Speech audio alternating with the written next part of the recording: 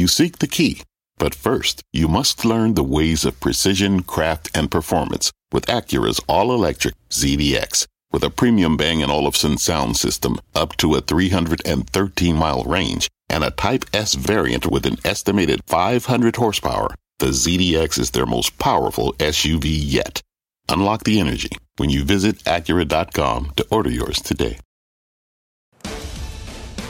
I'm Melissa Lee, and this is Fast Money. Tonight's trader lineup: Guy Adami, Tim Seymour, Karen Feinerman, and Dan Nathan. Tonight on Fast, the last straw. Social media companies blocking President Trump from posting to his accounts after a mob of his supporters stormed Capitol Hill. We'll break down the full fallout and how it could impact investing in these names. Plus, Bitcoin breaking out to new all-time highs, a cryptocurrency briefly crossing $40,000. Coming up, you'll hear from one of the most high-profile investors in the space. Anthony Pompliano will join us exclusively. And we're all over the after-hours action. Shares of Micron, the chip maker, just reporting results. We've got fresh commentary from the call straight ahead. But first, we start with another record day for the markets. The S&P, NASDAQ, and Dow all closing at new all-time highs. The NASDAQ, the big standout, with a 2.5% gain. The VIX remaining in check. The 10-year yield at its highest level since late March. All of this playing out on Wall Street as this plays out in America. 40 criminal cases have been launched in the wake of yesterday's siege on the U.S. Capitol. Top advisors to the president, including Transportation Secretary Elaine Chao and former Chief of Staff Mick Mulvaney, resigning their posts, and the Democratic leaders of the House and Senate both calling for the president to step down immediately. So following one of the darkest days in American history, stocks hit all-time highs. Is this more proof that this record rally is strong? Guy. 100%. I mean, proof positive. And I'm not pretending to be bullish because I'm anything but. But what I'll say is if on Tuesday night, Mel, we play this game from time to time, you had said all the things that were going to take place yesterday and then said, given that, Guy, what do you think is going to happen? I would have said the Dow's down anywhere from 800 to 1,000 points. S&P, 75 to 100 handles on the downside. Bonds are going to rally. Maybe the 10-year gets back to 80 basis points. Maybe you see a relief rally in the dollar. Gold will rally. And the VIX will spike to 30.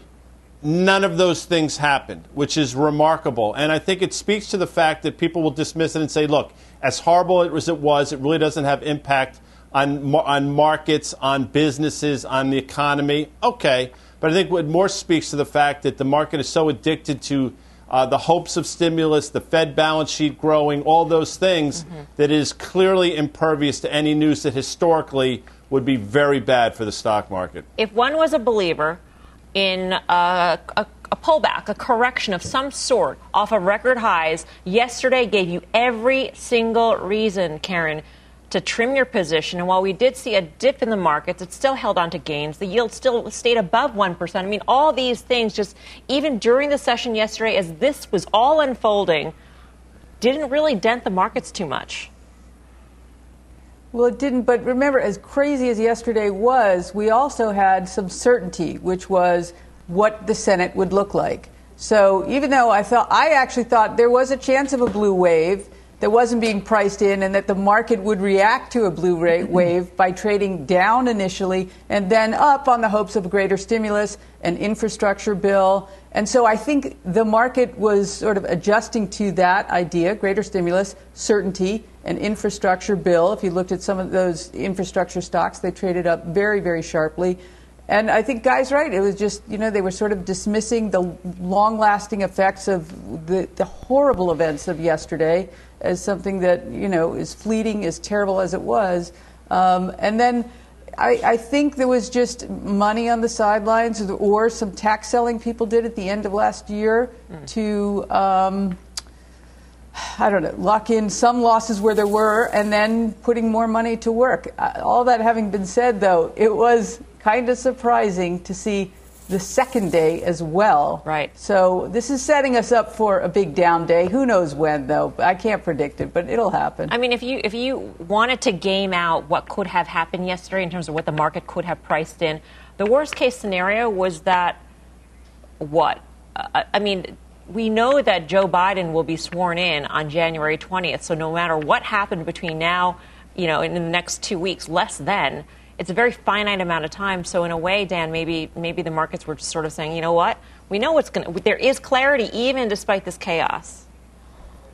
Yeah, I think that is the point. I think Karen and Guy kind of nailed it, and you allude to it. I mean, we do have that clarity. I think the one issue, or I guess the one negative would be that if Biden now with the Democratic Senate said we're going to raise taxes right away. I mean, that's really the only thing that might have kind of spooked investors here. I'll just say this, it's been a very volatile week. We started off Monday. I think the S&P was down almost 2%. We're obviously about unchanged now on the year. It's 4 trading days into the year. If you think Monday's lows were the lows for the year, then you haven't been doing this very long. This is not how this works. Even though it seems like a very Goldilocks situation here, these sorts of sell-offs will come very quickly. When you think about that September 2nd high up there at 3,600, well, now we're at 3,800. We could be back there in one trading day. That would be down about 5% or so. And let me just tell you this. I know we're going to talk about the Bitcoin and Tesla later. There's a day where Bitcoin's going to be down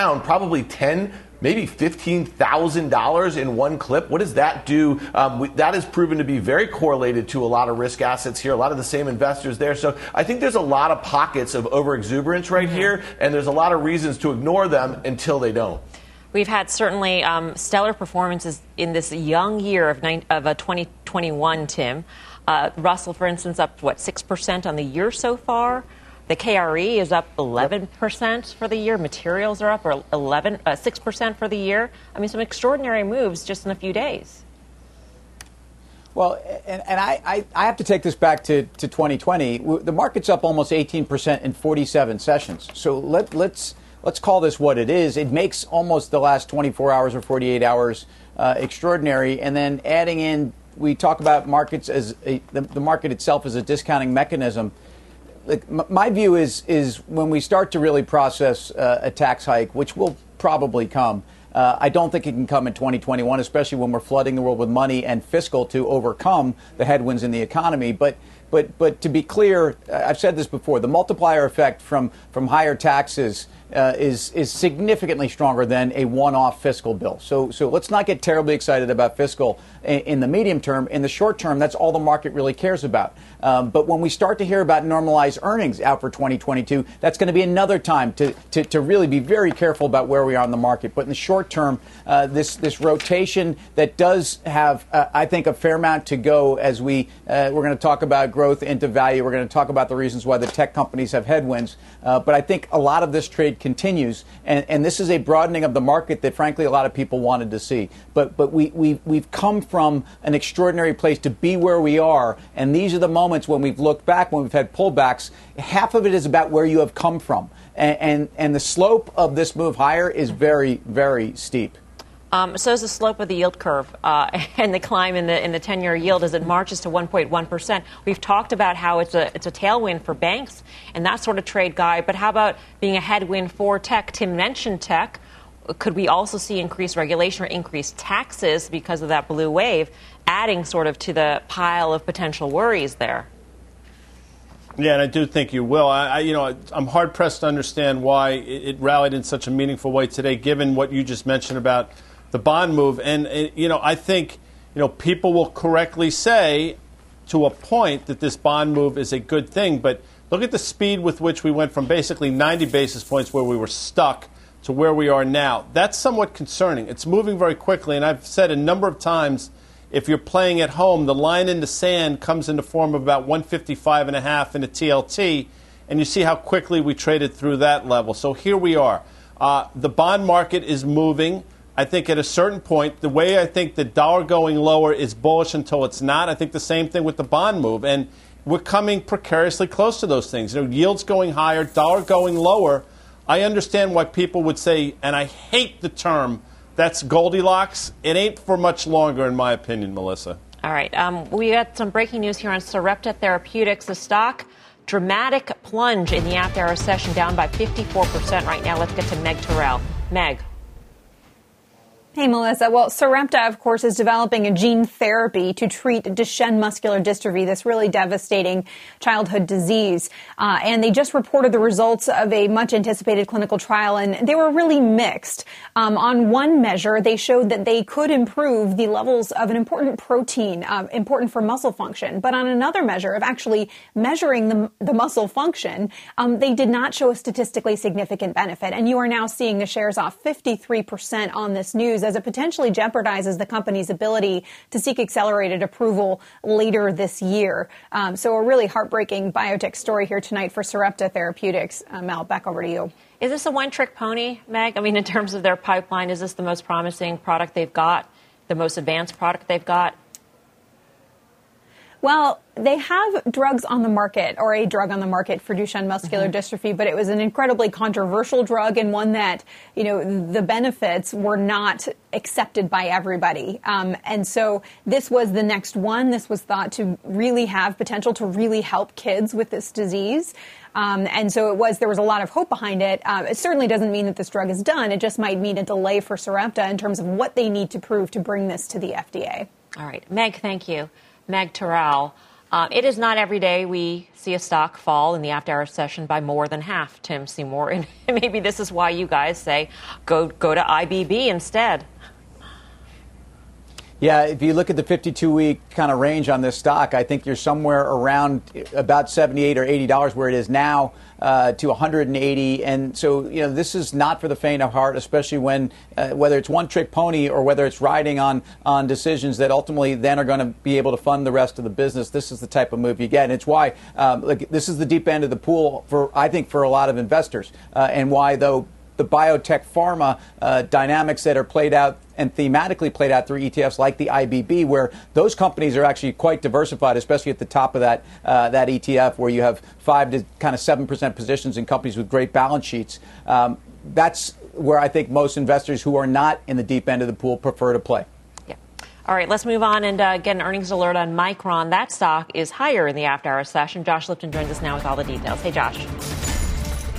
So that is higher in the after hours here, Melissa. Keep in mind, of course, the big run that this stock had heading into this print, up about 60% in the past 3 months alone. I did check in with Mitch Steves over at RBC. He covers the name. I wanted Mitch's quick take here. He calls this a solid quarter. DRAM, or data center memory chips, outperforming. Q2 gross margin guidance better than expected at 31%. I asked Mitch why the buy rating here, bottom line, after such a big run. Mitch saying DRAM will be supply constrained, leading to pricing increases. That's what he's telling his clients. On the call, CEO Sanjay Mehrotra going through the end markets here. What does demand look like? The data center, he says, cloud, AI, that's going to drive long-term growth. He made the case Micron is well positioned there. Having said that, he did note some enterprise market weakness in the quarter. No surprise, perhaps, given the weak economy. Mobile business, he pointed out improving handset demand. Micron, he's arguing, well positioned to capitalize on that big 5G trend. PCs, the work from home trend intact. That is fueling strong demand. Autos bouncing back. Bottom line, give me some color for 2021. He says, DRAM, we have passed the bottom. The industry is in tight supply. Micron is going to continue to benefit from 5G. NAND growth, he says, challenging in the near term, but as the year progresses, that should lead to improving demand. Melissa, back to you. Josh, thanks. Josh Lipton. Guy, Micron is in every single hot end market out there. Yeah, and it speaks to exactly this quarter. And it's interesting because I think it was middle of November. So, I think you asked, how do you trade Micron here? And we said, look, you closed above the February high, which I think was 59 or so before we crashed like everything else. There's your catalyst. And you stay long above that 59 level. And look, here we are now, I think, at $80 or so. And although, you don't really talk about these names necessarily in valuation, I will mention it, that given their earnings growth and given the fact that DRAM was not nearly as bad as the street anticipated, nor was NAND, there's a chance that this continues to go higher from here. So I understand it's had a huge run. Josh just alluded to that. But I think you still stay with Micron at these levels. Yeah, Dan, it's all about pricing in DRAM. I mean, it's always sort of the rise and fall of all of these stocks has to do with how tight supply is out there. Yeah, I mean, that commentary sounds great. And I think the other thing that, we were talking about earlier in the week was expectations about Taiwan Semiconductor's CapEx and what that meant for a lot of these end markets and a lot of their customers. And that stock is already up 11% on the year. It makes new highs every day. It's been doing that for a couple of months. So when you see that sort of capex, I think somewhere on the tune of like $22 billion or something like that, there's no reason to get off the train. I don't buy these stocks here like this. We talked about NVIDIA the other day. That was a stock that had been consolidating about 9 or 10% below its September 2nd high. It made a big break today. So I think in the tech market in particular, when you're looking at some of these large cap tech stocks, I think take a run at some of these stocks that have consolidated some of their gains over the last couple of months. But I would just keep a very itchy trigger finger. I think there's going to be a really, really sharp down day in tech someday very soon to kind of shake out some weak hands here. All right, we're also tracking shares of Boeing for you. Phil LeBeau's got all the details on this story. Phil. Hey, Melissa, this is a finish to the case between the DOJ and Boeing. DOJ investigating the 737 MAX and specifically looking at what Boeing did or did not tell regulators as the MAX was going through the certification process. So as part of the agreement to end that criminal case today, Boeing enters a deferred prosecution agreement. It basically says, look, we're going to comply with certain things that need to be done. And as part of that, 3 years down the road, if we meet all of those terms, then this agreement will then see the charges being dropped. The $2.5 billion is the monetary fine that goes with this. It's actually a settlement that Boeing will agree to pay. Some of that an actual criminal penalty, some of that going to the beneficiaries of 737 MAX victims as well as MAX customers. The airlines, the lessors who bought the MAX thinking that it was certified at a certain level. Clearly, Boeing is now saying that there were things that were done that should not have been done. As part of this agreement, some people are saying, well, look, shouldn't there be somebody as part of an oversight committee from the DOJ who is assigned to look at Boeing in the future? That was not part of the agreement. The DOJ saying the misconduct was neither pervasive across the organization, nor undertaken by a large number of employees, nor facilitated by senior management. And so as a result, they did not say, look, we think that there should be a compliance oversight committee installed at Boeing, that they've taken a number of steps on their own. Within the last hour, Dave Calhoun, the CEO of Boeing, issuing an employee letter saying this is the reason why we entered this agreement. He wrote, I firmly believe that entering this resolution is the right thing for us to do, a step that appropriately acknowledges how we fell short of our values and expectations. As you take a look at shares of Boeing, we're going to show you all the way back to March 13th of 2019. And why are we going back to then? Because that's when the MAX was grounded by the FAA. After the second crash in early March, it was then grounded. It has re-entered service, just re-entering within the last week, with Americans starting to fly it here in the United States. You'll see other airlines around the country and around the world starting to fly the MAX more frequently in the weeks and months to come. But again, this is important, Melissa, because it ends the criminal probe relative to Boeing, the company, when it comes to the 737 MAX. There is no indication in this agreement with the DOJ that others will be charged, individuals who may have been playing a role in the deception of the MAX certification. Certainly that is always a possibility, but there's no indication that charges will be filed, at least through what we've seen from the DOJ at this point. Was this the biggest question mark in terms of an ongoing probe into Boeing, Phil? Yes. Okay. But the amount is not a surprise, Melissa. Long ago, when this first started and we knew that there was a grand jury looking into this and the DOJ was looking into this, almost everybody said the same thing. Ultimately, Boeing is likely to enter into a deferred prosecution agreement and likely a fine of, $1.5 to $3 billion. People were throwing out those numbers. So $2.5 billion, I think that's the reason why you don't see the stock trading dramatically lower. This was largely expected to eventually happen, and now Boeing has entered this agreement with the DOJ. All right. Phil, thanks. Phil LeBeau in Chicago for us. Karen, you mentioned the market's like certainty. Same thing for Boeing investors. This is another page turned in the saga. Right, and I think Calhoun definitely did the right thing, and it doesn't fall on him, and is doing the right thing. I also wonder, they may have been reserved for this, and they may also have some insurance to cover, maybe not anything criminally related, but settlements to the families. So I think this is just good news, clarity, certainty, time to move on. All right. Coming up, taking action, social media companies cracking down and blocking President Trump from posting to his accounts. We'll break down the fallout straight ahead. Plus, Alibaba sitting out today's tech rally, the big headline that pressured this stock. The details when Fast Money returns.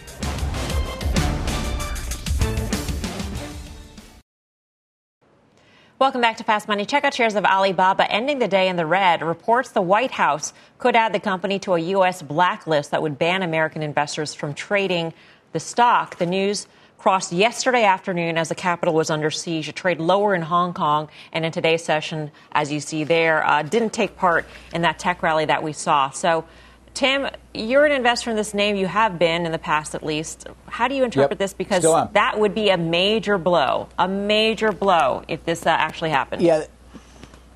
This is a very different headline than worrying about Alipay in the United States. And so this is a situation where, thank goodness, there's liquidity for the stock in Hong Kong and locally now. In fact, that added liquidity was part of the outperformance and part of the really the momentum behind the stock to get it to the 320 levels. But this would be a very big moment and one that I think would be certainly come with a lot of challenges on both sides. So I have to follow this news. I think right now there are 3 or 4 headwinds for the company, the least of which is the Ant kind of financial valuation dynamics, which I think we've talked about. Karen pointed this out as well in the price, and in fact maybe was never in the price. But look, I worry a lot about Big Brother. I worry a lot more what's going on in China, frankly, than I do over here. But the liquidity dynamics for this stock, if this was 2 years ago, this would have been devastating for the stock. I think there's more liquidity for this name in Hong Kong than there is over here now. Knowing, Karen, that every day that passes, the window closes for that EO, the executive order, to ultimately be signed, are you hopeful that maybe under a Biden administration something so draconian would not happen? More than hopeful. I expect that will be the case. So, as you know, we were talking earlier about uncertainty. This is a stock that has all kinds of uncertainties surrounding it. Like Tim talked about Ant, which I don't even think is so much relevant anymore because of how much it's come down, but uncertainty about Jack Ma and what is good. Not that he's missing, that's not what I'm saying, about his sort of independence and what will the government do to crack down. All that doesn't add up to good things when you have that much uncertainty. However, I really do like the business. I like the valuation. I was surprised. The stock was actually $220 at one point today and ended up trading up to $231. I think it was maybe their Citigroup came out with a buy recommendation. They like their cloud business. They think the valuation's attractive here. I agree with all of that. So I'm hanging on as wild and a ride as it's been, and it certainly isn't over. But this is a business I want to own for the long term. Yeah. Guy, quickly, would you be sticking with this one? Yeah, for a trade, absolutely. We talked about it, I think, December 23rd or Christmas Eve when it had a huge volume day. I think it traded down to 211. You flushed a lot of people out. We made note the fact that it traded 3 or 4 times normal volume, and it gave you something to trade against. I stay with it. And just to quickly play devil's advocate to Karen's more than hopeful, which I totally get, by the way, then the other side of that coin is you wonder if a Biden administration is going to have to sort of come down hard on China, given some of the headlines we've seen about him and his family over the last couple of months. And I just throw that out there just to start a conversation, but it's something to keep in mind. All right, coming up, the ultimate would you rather, Bitcoin breaking out to record highs as gold gets left in the dust. We'll break down what is behind the big disconnect with one of the most high-profile names in the crypto space. Anthony Pompliano will join us when Fast Money returns.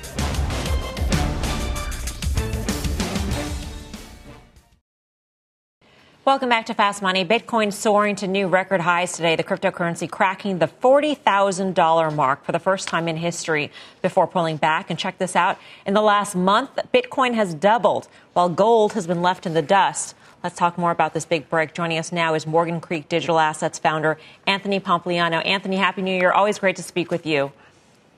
Absolutely. Happy New Year to you, too. JP Morgan came out with a note just the other day. 146,000 was the price target on Bitcoin. And one of their major theses in that note was that it would be a replacement for gold. And I'm just curious because it seems like all of the other bullish reasons behind Bitcoin have disappeared. And now it's primarily the store of value.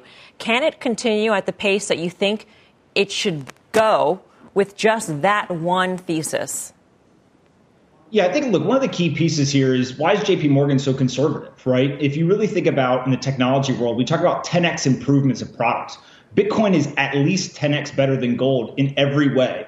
And so I think that if you just think of a Bitcoin product that is 2x better and market cap kind of follows that, that would put Bitcoin at $1 million a coin, right? Just 2x gold's market cap. And the key piece here, when I say those numbers, they kind of shock people, but we have to remember that both gold and Bitcoin are sound money principles. Gold is the analog application of sound money principles. Bitcoin is the digital application of sound money principles.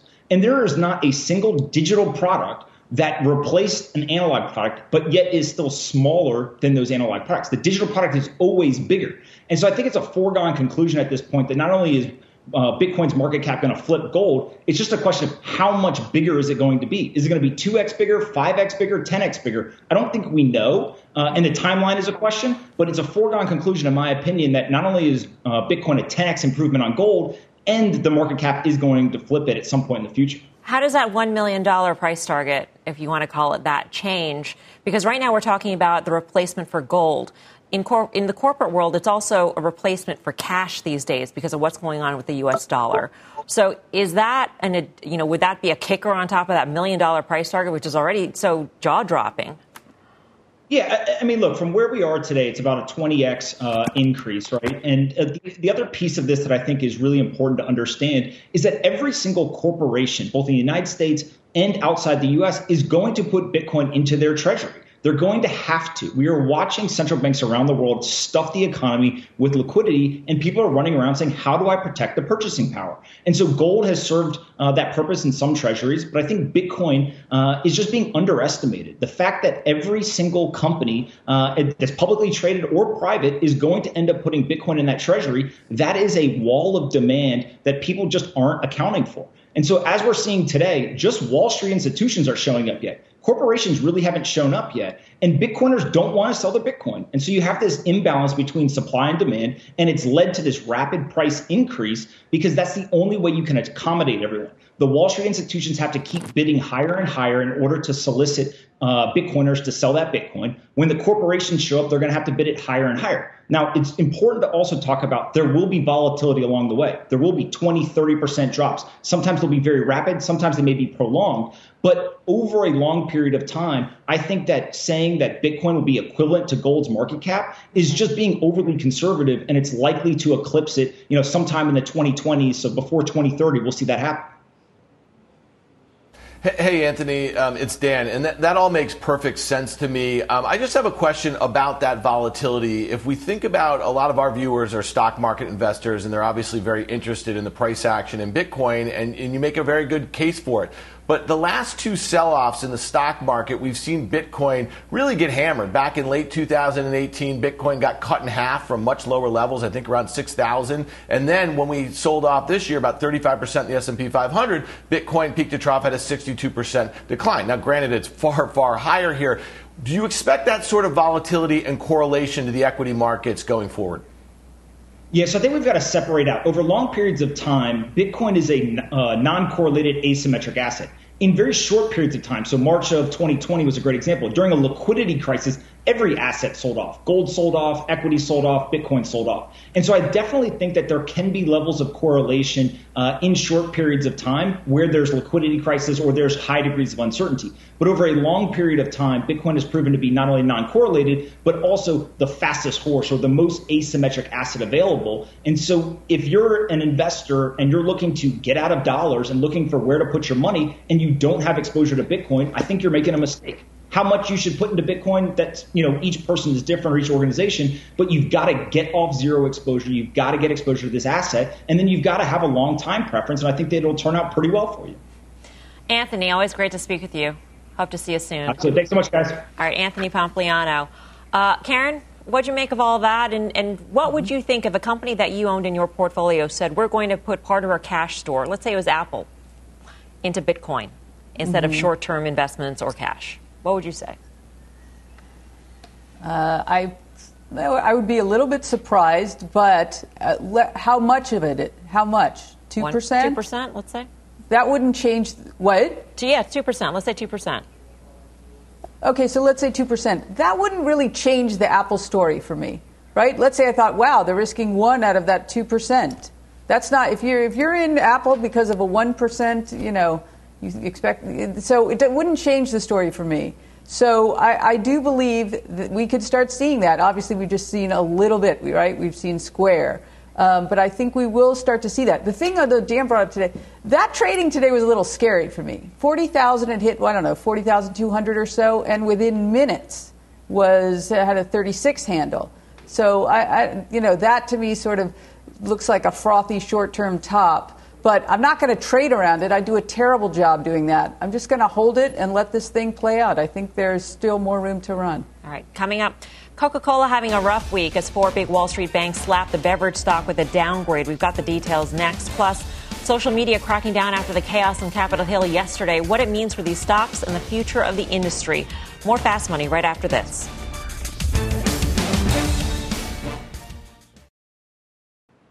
Welcome back to Fast Money. Check out shares of Coke tumbling again today following its 4th downgrade in as many days.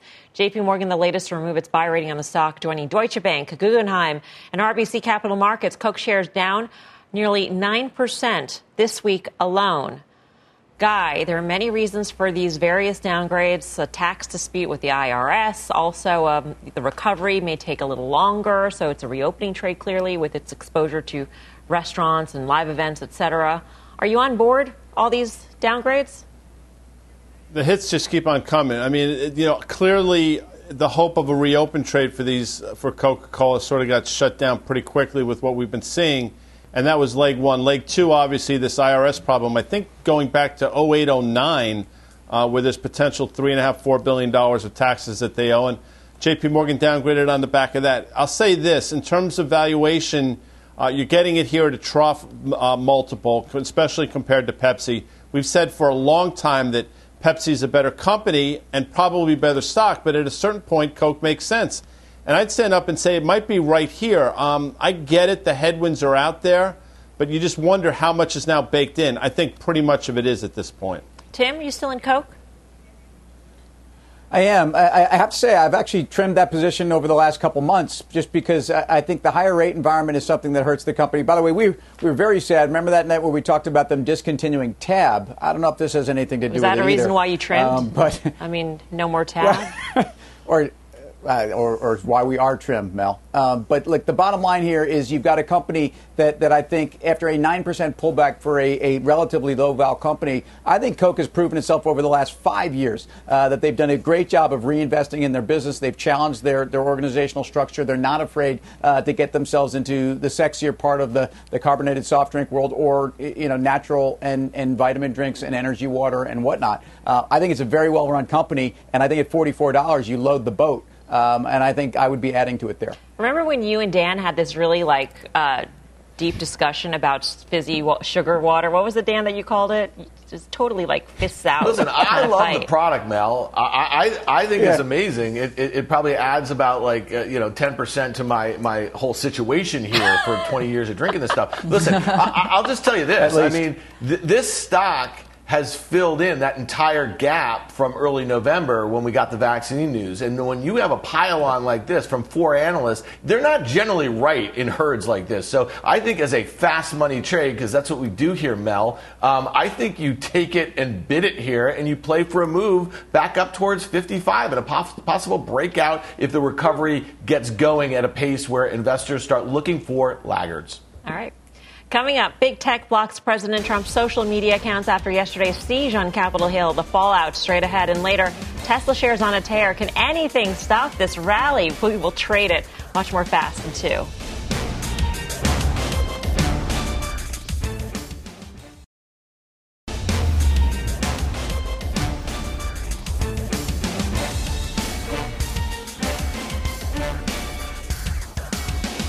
Welcome back to Fast Money. Fresh fallout this hour following yesterday's siege on the U.S. Capitol. Twitter, Facebook, and Snap all blocking President Trump from posting to his accounts. Let's get to Julia Boorstin with the very latest on the story. Julia.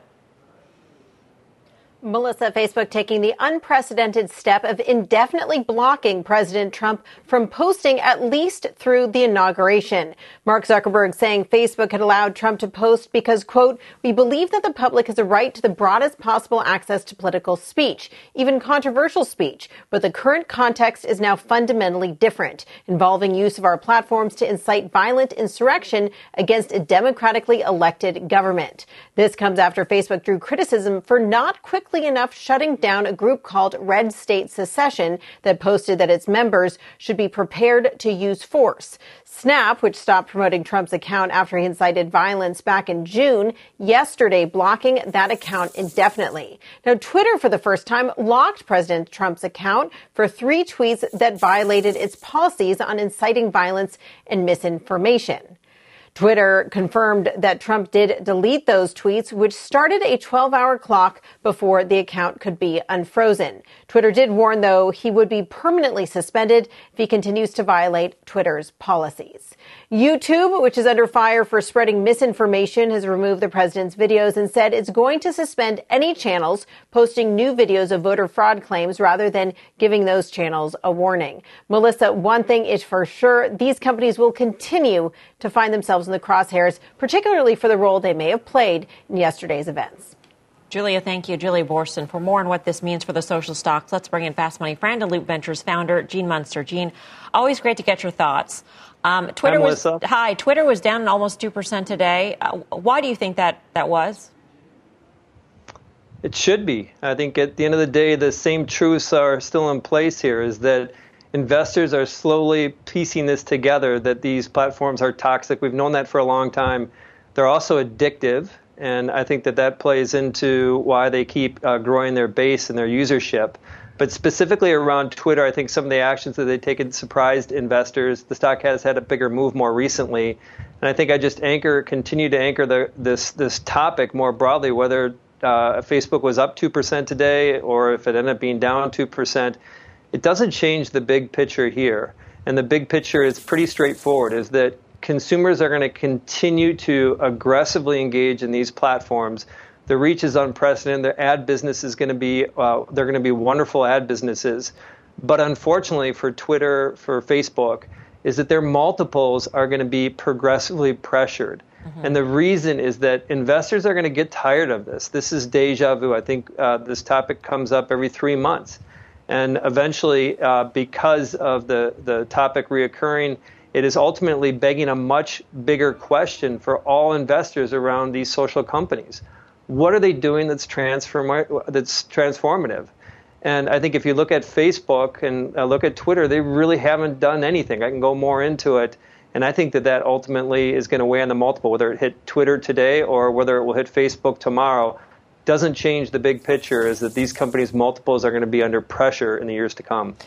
I'm curious, Gina, if you think these platforms, as evidenced yesterday in the actions they took while the events were unfolding in the nation's capital, if they were playing the role of publisher already, and what more could be legislated to make them take a harder stance earlier than what they did yesterday as things were progressing?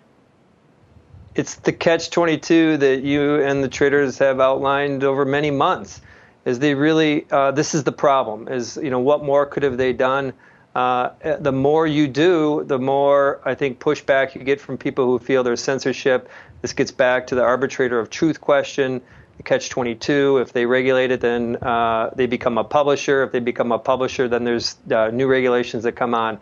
And I think it's very straightforward in my mind, is that social, structurally, it's broken. And that doesn't mean that these companies can't grow their ad businesses, but I don't think that there's a lot to do. And maybe just to actually bring it into a forward thought is that what that means is we're going to continue to be in these deja vu moments around these platforms for a long time. And what I suspect is that eventually they're going to get more regulation and they'll have better rules. It'll take a couple years to get that clarity to it. And if people don't feel their voices are being heard, they will go to smaller platforms. This tribalism is going to fracture into smaller platforms. Those platforms will grow, and then they'll be patted down with more regulation. And I think it's just going to be whack-a-mole. Gene, Facebook's going to report on, I think, January 27th. I'm certain it's going to be a ridiculous quarter. Again, ridiculous in a good way, but something we've talked about, and I think it bears repeating now. I've thought, correctly or incorrectly, that the existential risk here is falling under the auspices of ESG investing. How much more relevant is that now, given what's happened over the last month or so? It's taken a step forward. I think it is definitely more relevant. I think that that's part of the reason why You have seen companies like Facebook underperform the NASDAQ in the past year. And so it's just going to become a bigger topic. And, of course, that weighs on the multiple, too. We are going to hear more about that. Every time this topic comes up, socially relevant investing is going to come up as well. And so I see that as a structural headwind to Facebook and to Twitter. Gene, thank you. Good to see you. Thank you. Gene Munster at Loop Ventures. Dan Nathan, what did you make of Twitter's price action, particularly relative to the other companies? Yeah, I think it's going lower, and I think that Gene hit on a couple things. He said, what did they do? In late October, early November, when the stock was down 20% from, in one day after their Q3 earnings, because the company is not innovating, and they weren't growing their daily active users. And they did see a rebound in ad growth, but they had a massive pull forward in Q2. They had 20 million users that they added. So if you tell me, if they kick Trump off and after the inauguration, all the MAGA people leave, are they going to be able to add users again? Are they going to be able to monetize the users that they have at a rate that justifies the valuation? And I guess the last point I would just make on that is, this is going to be a very toxic situation. It's bipartisan here. So, Jack Dorsey and the crew there, they had a very, very tough decision here. But, I pulled the plug on this one. I just don't think there's a clear path for them forward to justify the valuation. The last point is, this is not a hyper-growth company. They've grown their sales on average over the last 5 years, probably low teens or so. So the hyper-growth period for this company is over, and they don't have more than 200 million monthly active users here, daily, however they measure them anymore. So, this thing is kind of toast to me.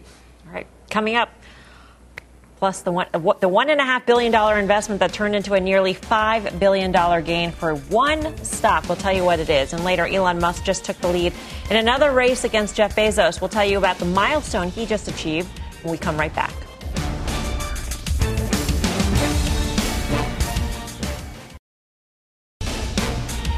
Welcome back. Shares of Plug Power rallying 35% after the company scored a $1.5 billion investment from South Korea.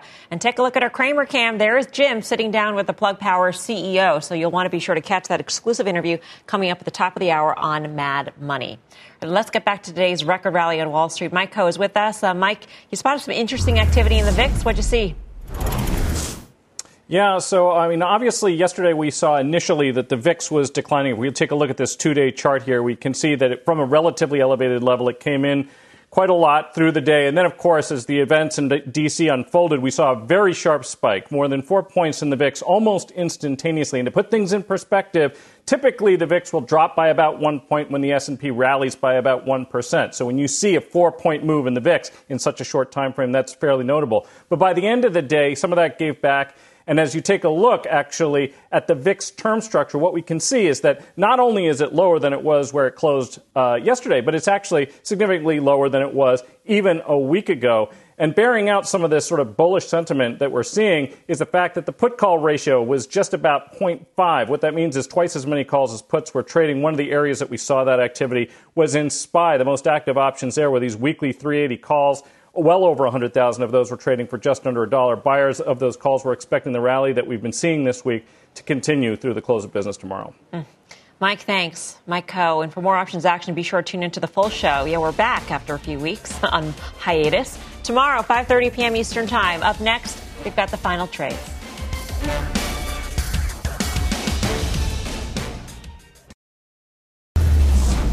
Time for the final trade. Let's go around the horn. Tim Seymour. We haven't talked about banks yet today, and although it's been another big run, you don't need to buy it tomorrow. But Citibank, with not only the interest rate and the yield curve expansion, but I think the operational levers they have to whatever growth is out there, Citibank. Dan Nathan. Yeah, I think Tim's right in Coke. Back up the truck at 46, but I think you can start picking at it here for a move back up above 50. Dan liking the sugar water. Karen. Yeah, liking a financial as well, Morgan Stanley. I think, remember when they did that E-Trade deal? Well, how great is that now? So, and I like the way they've been changing their business, and it's firing on all cylinders. So Morgan Stanley right here. Guy Adami. Great trade by the Mets, right? Mel getting Lindor there. You got to be thrilled. Francisco Lindor, right? Yeah. Yes. Yes. See, I knew that. Nobody told me in my ear. I'm speechless. You have a trade? AMD. AMD. See you tomorrow at 5 for more Fast Mad Money starts right now.